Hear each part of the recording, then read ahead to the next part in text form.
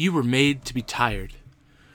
There is nothing better for a person than that he should eat and drink in his soul to see good in his toil. Ecclesiastes 2:24. We live in a fine place with big mountains, rivers, ski trails, hiking trails, and mostly better than average sports teams. Denver is a favorite destination for folks graduating college, looking for some fun in their first years out of school. It's the place every company wants an office. A fairly regular pattern is for young 20-somethings to move to Denver, get a job, work a bit, play a lot, and then when it's time for life to get serious or kids come along, to move somewhere else. We have one of the youngest cities in the country. We have one of the fittest cities in the country. We have one of the most single cities in the country. We also have one of the most sexually active cities in the country. In other words, most people aren't living in Denver because of a love for building families here or because of deep vocational ambitions. For the most part, you'll find a fairly ambivalent attitude towards work and family here. After all, most people are from somewhere else and intend to eventually end up somewhere else. All of this to say, one of the primary purposes of men and women is to be fruitful, and Denver is not a place known for its fruitfulness. In the words of the writer of Ecclesiastes above, we eat and drink, but we don't see much value in our toil, our fruitful labors. I think this stems from a few misconceptions about the nature of work, marriage, and child rearing that we should get busy rethinking along more biblical lines. The Bible's thinking on these things is richer than our current cultural confusion about these things. Somewhere along the line, we began to believe a few things about the nature of toil that has been confusing. Firstly, we began to see work as merely paid work. A person's value is to be measured by how much income they can generate, or how they can ascend the ladders of corporate America, or how vibrant their entrepreneurial endeavors are. Home, marriage, and children were at best side hustles and seen primarily as places or relationships of comfort. Our lives became increasingly siloed into work life and home life. They were placed in opposition to one another and began competing for our time and interest. Fruitfulness, if thought of at all, was defined narrowly in terms of income or revenue generated. Additionally, work has been seen predominantly as a necessary evil. I work, build companies, build houses, or sell coffee because I need money for my home, or particularly in the singleness of a city like ours, simply to play more. We considered the goal of work to be play, perhaps a better future for our children, but largely centered on our own comfort and to support the lifestyles we wanted. I still remember as a school kid viewing each week as largely a long, laborious affair to get to the weekend. I remember seeing the whole fall semester, at least once football season ended, as a journey to Christmas break, and the point of a school year was summer break. There are a number of problems with this, but I want to point out just a couple of biblical correctives that I think would help us. 1.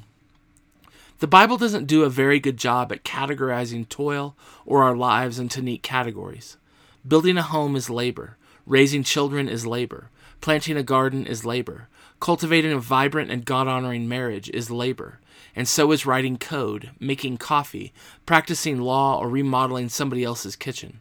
There isn't much in the way of instruction about the famed life-work balance. Rather, we're given a whole bunch of work to give our lives to. Some of that work is exchanged for pay, a whole bunch of it isn't. This guards against any sort of careerism or strange loyalties to companies wherein your employment evolves into a kind of familial replacement. God has made us to be fruitful. Our lives are to be marked by a full-orbed fruitfulness that demonstrates God's faithfulness and blessing, and the kind of fruit produced in this life is varied and wonderful. Children are fruit. A happy marriage is fruit. A warm and hospitable home is fruit. Well-ordered spreadsheets and starting a good restaurant are both examples of fruitfulness. Society tends to measure fruit in terribly narrow ways, marking it primarily with pay or prestige. But the fruitfulness that God calls us to is far more copious and varied. And this varied and fruitful work is not some secondary addition to the meaning of your life. It is why you were made. Ephesians 2:10, for we are his workmanship, created in Christ Jesus for good works. 2. Work is no curse.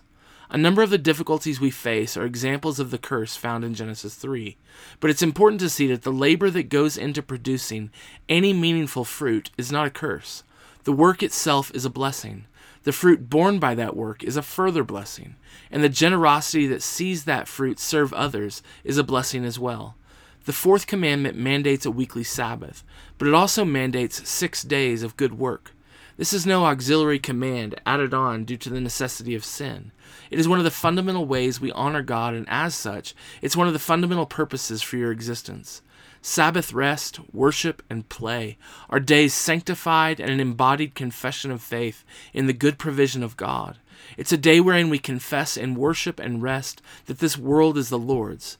And resting in that good confession, we get to work on Mondays, in offices, in cafes, and with dirty diapers and dinner making. The eternal God has given us work to do, fruit to grow, and his blessing on this work and this fruit is necessary. So we work and we rest and we play and we go to bed tired. 3. Tiredness isn't often heralded as a gift, but it is. When you look about your life, you should see an absolutely endless supply of good, fruitful work to be done. You were designed to wake early, get to work on all that fruitfulness, and then to go to bed at the end of the day happy and tired. Tired because God has blessed you with much fruit to be busy with. Happy because no matter the circumstances of that good labor, God has promised that in him none of it will go to waste. We labor as men and women created for it. We rejoice as men and women for whom God himself is at work. So eat and drink and see the good in your toil, and smile as you lay exhausted in your bed. Therefore, my beloved brothers, be steadfast, immovable, always abounding in the work of the Lord, knowing that in the Lord your labor is not in vain. 1 Corinthians 15:58.